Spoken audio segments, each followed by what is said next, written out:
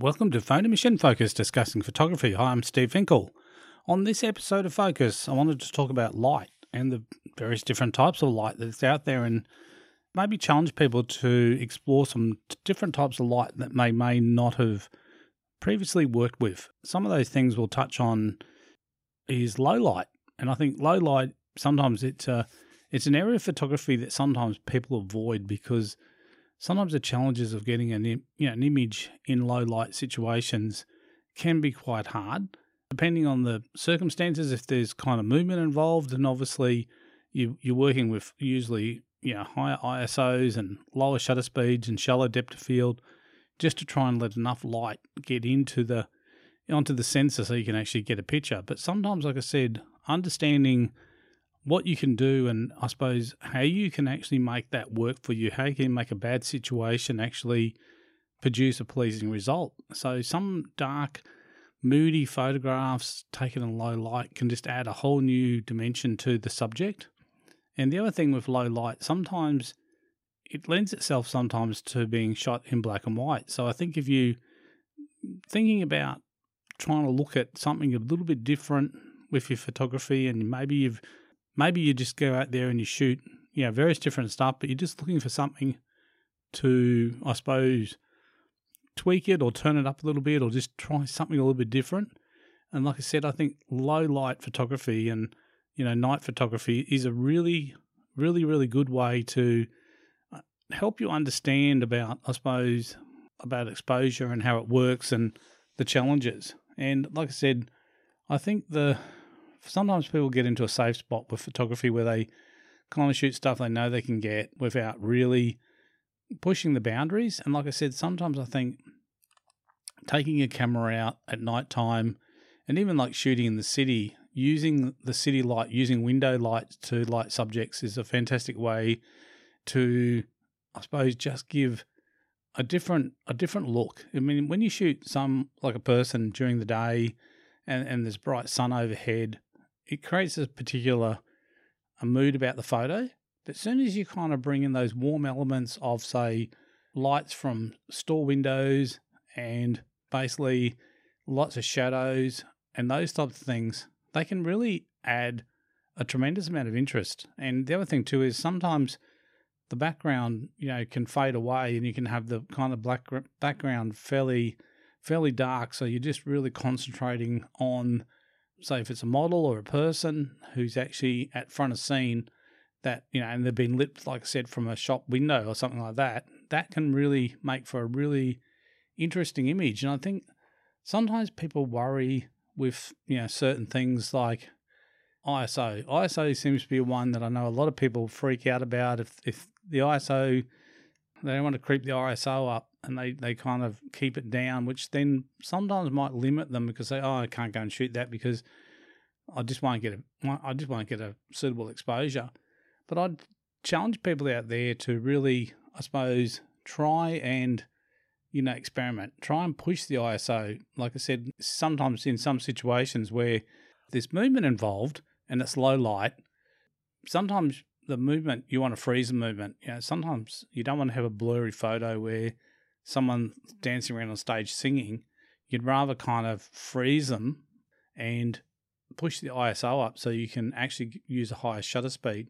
And I think sometimes people are reluctant to really push ISO. They can't kind of, get into a comfort zone with ISO where they think, I don't want to go above 800 or whatever. Some people have set their own limits, I think, with ISO, where I'm open to shooting ISO at whatever does the job. I mean, whatever helps me get an image. If I've got to shoot at 10,000 ISO, so be it, if it helps get the picture. And sometimes like that extra noise that's in the picture sometimes can add to it, especially in low light stuff, because the background's already noisy. There's always challenges with the lighting anyway. So why not just kind of help yourself by using those highest ISOs? And I think going out there and just experiment about cranking your ISO up and using a high ISO. I mean, obviously, if you've got a fast lens, use the fastest lenses that you have. If you've got what would be a good lens to take out, I suppose, on the street if you were doing some shooting some night scenes in the city would be to take something like the Nifty 50 1.8. So you've got that 1.8 aperture, which will let a lot of light in. And like I said, that'll help keep your ISO down a bit low if you're worried about it. But like I said, shoot at that 1.8 and try and freeze action, try and freeze the movement if there's movement. And sometimes it's good, like not always to freeze movement. Like sometimes you deliberately want to have stuff where people are walking past and you might want to have them kind of tell the story that these people are rushing to get the train or whatever, and they're moving quickly. So you might want a little bit of blur, but on some images you want to try and, I suppose, get the subject frozen in time. So like I said, I don't know, it's something I think you've just got to kind of, I suppose, unset. If you've set yourself barriers, and I think this is what happens sometimes with photographers, we do set our own barriers. Sometimes we'll set things up saying, well, I won't do this and I won't do that. I won't shoot above this ISO and those type of things. And sometimes those type of things, by putting yourself a barrier up, can actually, I suppose, hold you back. Because there's going to be times when you're not going to shoot something because you're just not going to get a result.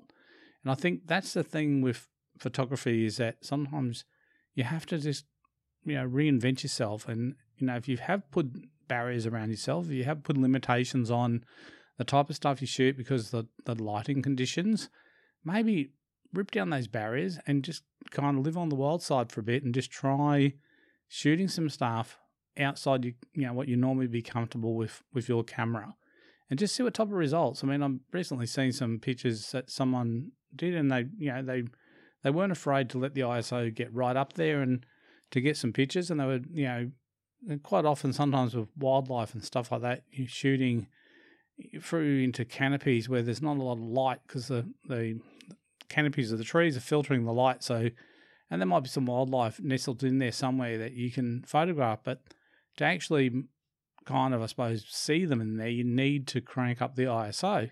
But quite often people have got some great results by just trying and experimenting and just trying, I suppose, using the cameras. And these days, look, if you owned an older DSLR, when they first came out, yes, you had, as soon as the ISO started getting up there, noise started to creep into the images pretty severely. So, and I think people kind of got a bit of a taste of that, and that's kind of, for some people, that's kind of stayed with them. They've carried that as they've progressively got new cameras. That's kind of, that rule has stuck with them. And the thing is, with modern, say, mirrorless cameras, they just have incredible performance. You can crank the ISO up, and you can still get really, really clean pictures with really high ISOs. So like I said, in this episode, I just want people to, I suppose, think about experimenting, getting outside the comfort zone as far as what their settings are, and particularly get yourself into some low light situations and just see what you can work. Like, I mean, sometimes if there's a venue that does, say, an open mic and have some people come and perform, sometimes that's an opportunity for you to get there and practice with your camera. I know there's a couple of places that I go to in Brisbane. There's one place called VentSpace, which is going to be the hub for the Brisbane Photography Festival, but they do an open mic night. Basically, the lighting's not always perfect in those type of venues, but there's people performing, so it actually gives you an opportunity to experiment and try different things. Like I said, sometimes, just mixing it up, try shooting with prime lenses, try shooting with fast primes, try and shoot, shallow depth of field. So you're blurring out the background and you're pulling the subject up nice and sharp. So, like I said, it's just something worth, like I said, trying something different. Yeah, in the same token is, in that type of situation, like in a nightclub situation, again, very challenging lighting, a lot of movement, those type of things. But sometimes you can create some really interesting images. And if you start looking around you, I suppose, in a typical city, there's lots of like pockets of places where you can go, and sometimes there's great pools of light which can really work really well. I mean, sometimes some street lights cast a real pool of light that when someone comes walking, if you back a distance and you're shooting maybe with like a telephoto lens, like a 200 or something like that, 2.8, and as a person walks into that pocket of light, that can look amazing because the background's all dark, but you've got this kind of overhead light spotlighting the subject. So sometimes, like I said, just go and look for what's around you. I mean, you've really got to study the scene and just see where the light is. And particularly, like I said, if you're placing subjects, that's, look for that light, pockets of light to place your subject. Or if you're out kind of doing street photography, look for a pocket of light where people are going to walk through that area. You can capture it. And sometimes I know that when I've been shooting fashion and with a lot of runway shows, quite often there's the way the lights are set up is that there's only a couple of opportunities when the model's actually really well lit. So you kind of got to hit those pockets of light each time the model is in that zone where their face is actually being illuminated by the light, and you can see all the detail and that type of stuff. So again, it's about looking around you, looking at what's out there, and like I said, thinking about it differently, because like I said, I know it's so easy to fall into that trap of just shooting a particular way. And like I said, there's people who really have made, I suppose, low light photography their own style. They go out there and they really relish in the fact of they look for places where it's going to be really challenging, and they really push themselves to try techniques to try and basically get shots that no one else has seen before by using the meager amount of light that's there. And like I said, sometimes it's a combination of a few different things, but sometimes it's easy too, like in those situations is, take something like an LED torch. And with an LED torch, you can create your own pockets of light. So sometimes, like I said, you can have a scene that's quite dark, and you can just basically, using an LED torch, just pop some light in a particular area just to light a part of your subject. And that can, like I said, can make for a really interesting photograph, because you can use that light to pick out some particular aspect of the subject. If it's a person, it might be their face. If it's or it might be that they're holding something in their hand, and you kind of, I suppose, illuminating that people can actually see the person's holding something. And again, you can get creative with this type of lighting, and it's simple because you don't need to have anything really too expensive. Like I said, an LED torch will work really, really well. And like I said, there's lots of natural light around in, say, a city space. But like I said, coming from the shop windows, you think about it, if you've got the shop window that's lit and it's got whatever display in there, and you bring somebody up to it so they're looking in the shop window, but then you're shooting parallel to the glass, you've got this fantastic light source falling on their face. And again, that can make for some really interesting photographs. And again, depending on how you frame it, you can kind of include some of the what's in the window so you can see that. I mean, you might shoot that fairly shallow depth of field, so you can see that there's items in there, but they're not superly in focus. So you kind of got that nice bokeh effect happening, but the subject is nice and sharp. So, and again, it's just kind of thinking about different ways you can use your camera and use it in conditions where previously you may not have thought of. And again, like I said, if there's, I think, one of your friends out there at the moment, I suppose, is the internet. And if you sit there and Google low light photography, once you start seeing the examples of low light photography, that will really give you some ideas, and you'll see that some people have just gone, so sometimes a scene which during the day would look very ordinary and have not much appeal to it whatsoever, shot during the middle of the day, when shot in low light at night, it takes on a whole new feel, it takes on a whole new look, and it just, for some reason, stuff can be so much more interesting when you do that. And the other thing is, obviously, when we're talking low light, the other area of low light photography, which is, things like chasing things like light trails, where you're using a very long exposure, so things are moving through the frame, so you're getting these, everyone has seen the pictures of the car headlights and the car tail lights, the trails, cars going up the freeway or down the street, and you're doing a long exposure where basically while the shutter's open, the car has driven completely through the frame, and you've got these tracks of light.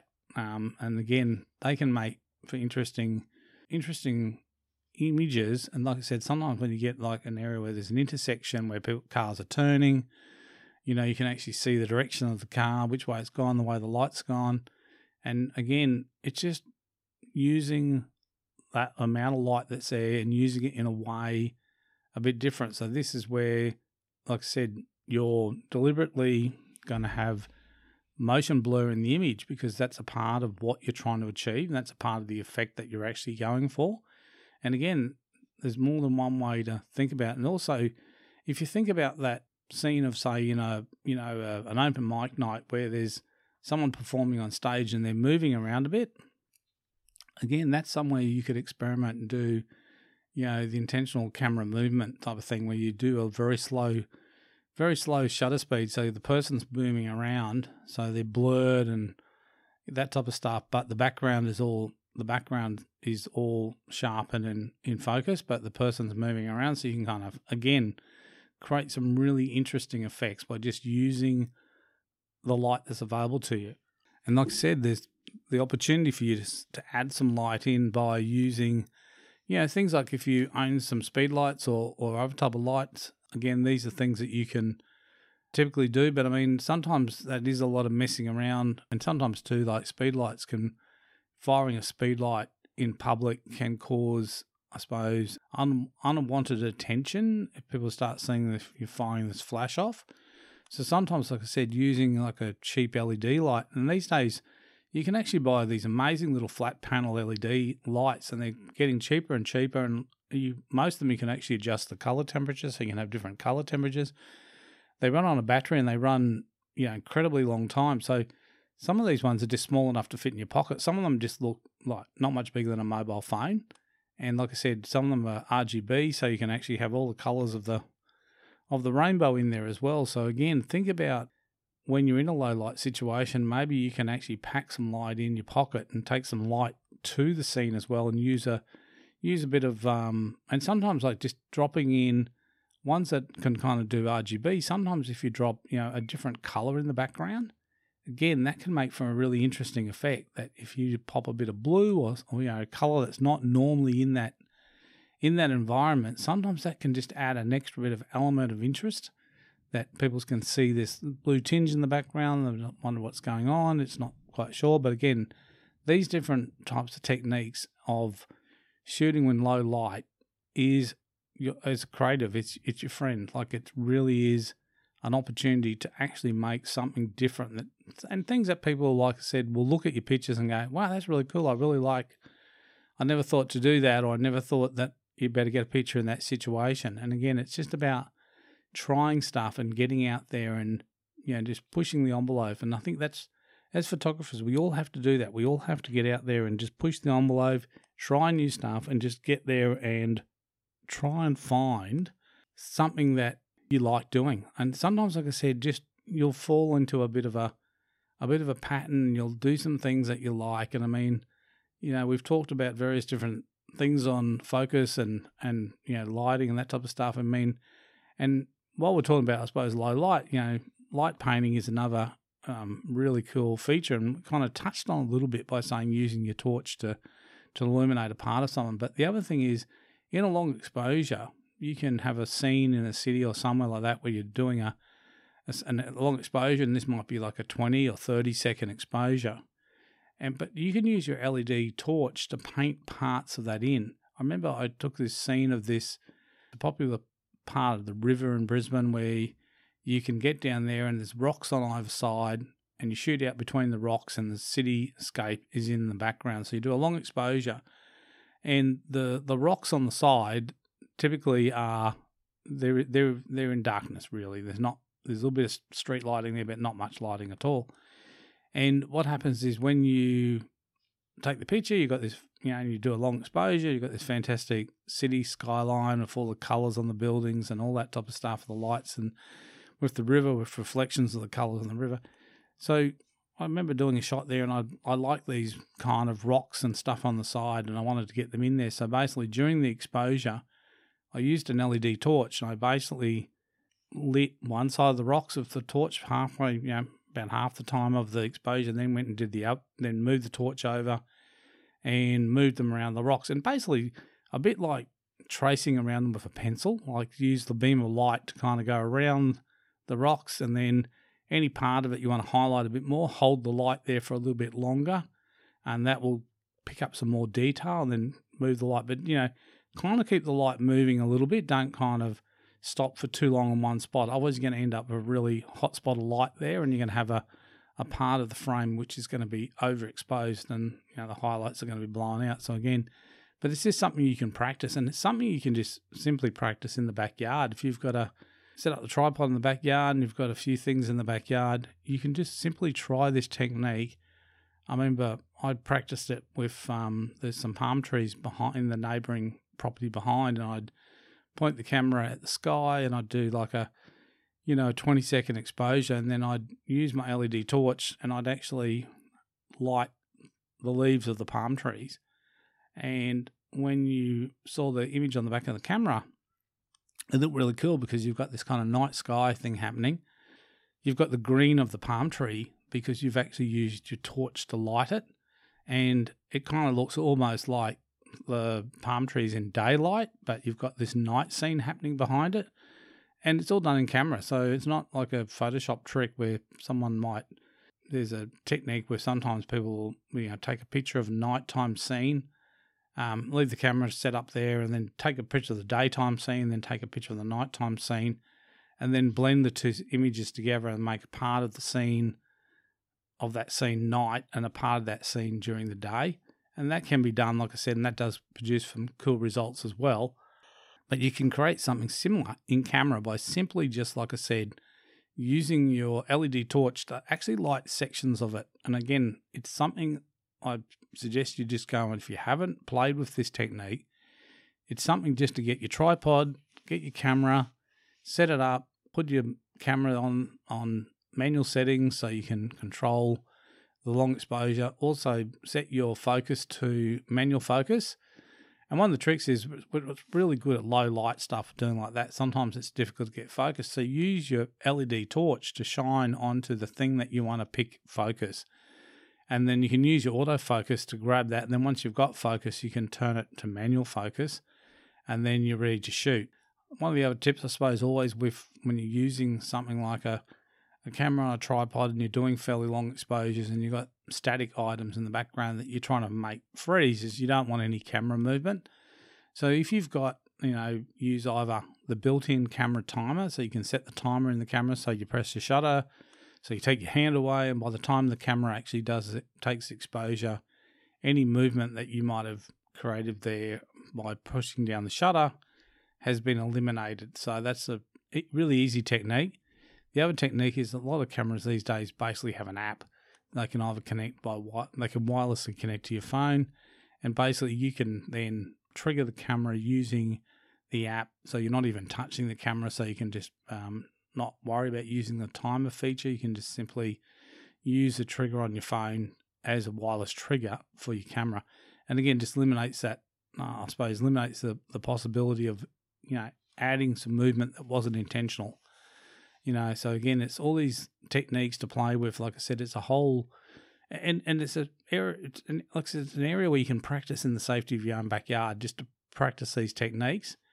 And that's what I suggest people to do is take the camera out, wait till nightfall, and just try some different things about how you can get these different techniques.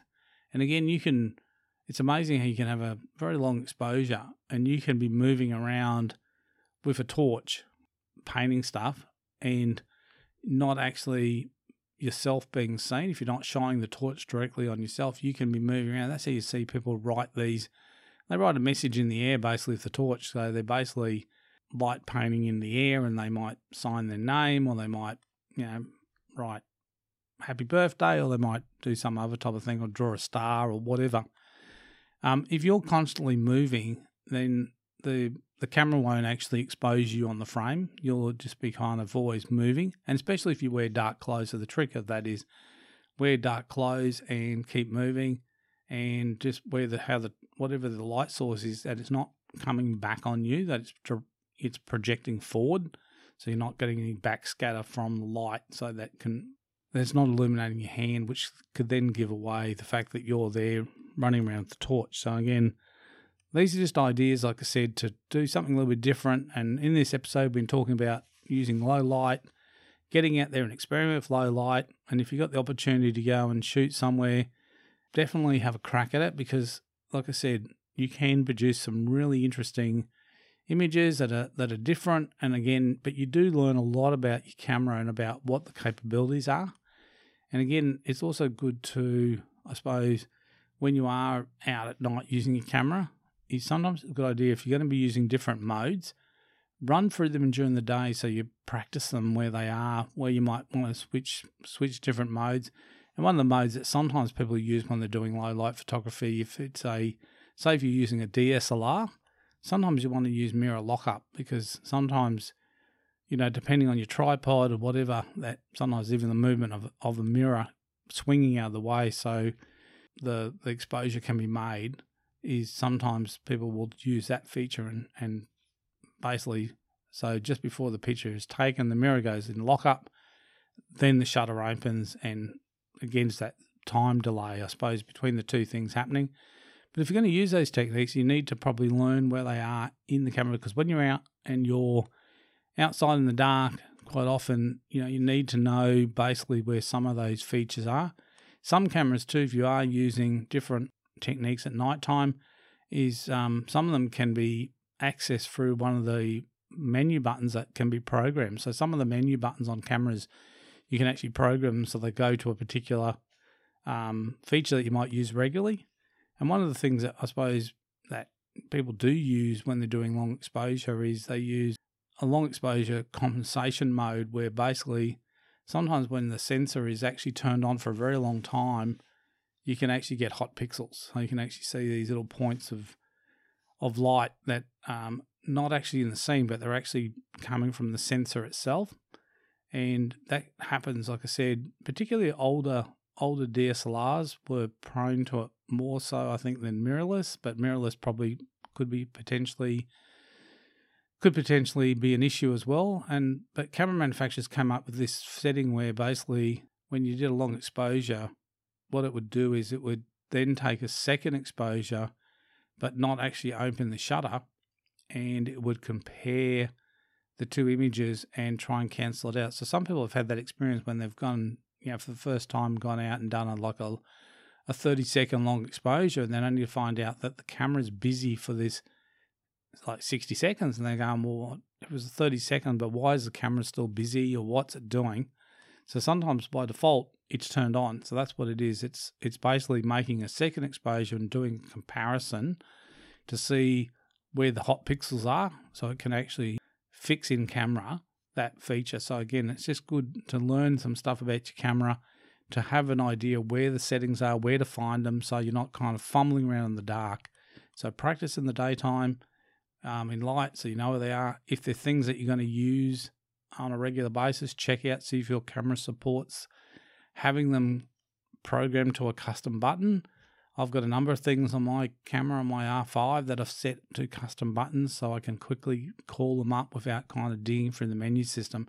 So again, it just helps you, I suppose, work more efficiently, but also it just helps your confidence that you're not kind of fumbling around trying to work something out on the fly. So it's better to learn it in an environment first that you're familiar with, and then if you go into something like a low light environment, you're not having to kind of fumble around and second guess stuff. So on this episode of Focus, we've been talking about low light photography. Suggest that if you haven't tried some really low light stuff, get out there with your camera and just try it. It's just a fun thing to do, and you can create some really cool and interesting effects. Until next time, enjoy your photography. This has been Steve Finkel for Photo Mission Focus, discussing photography. See ya.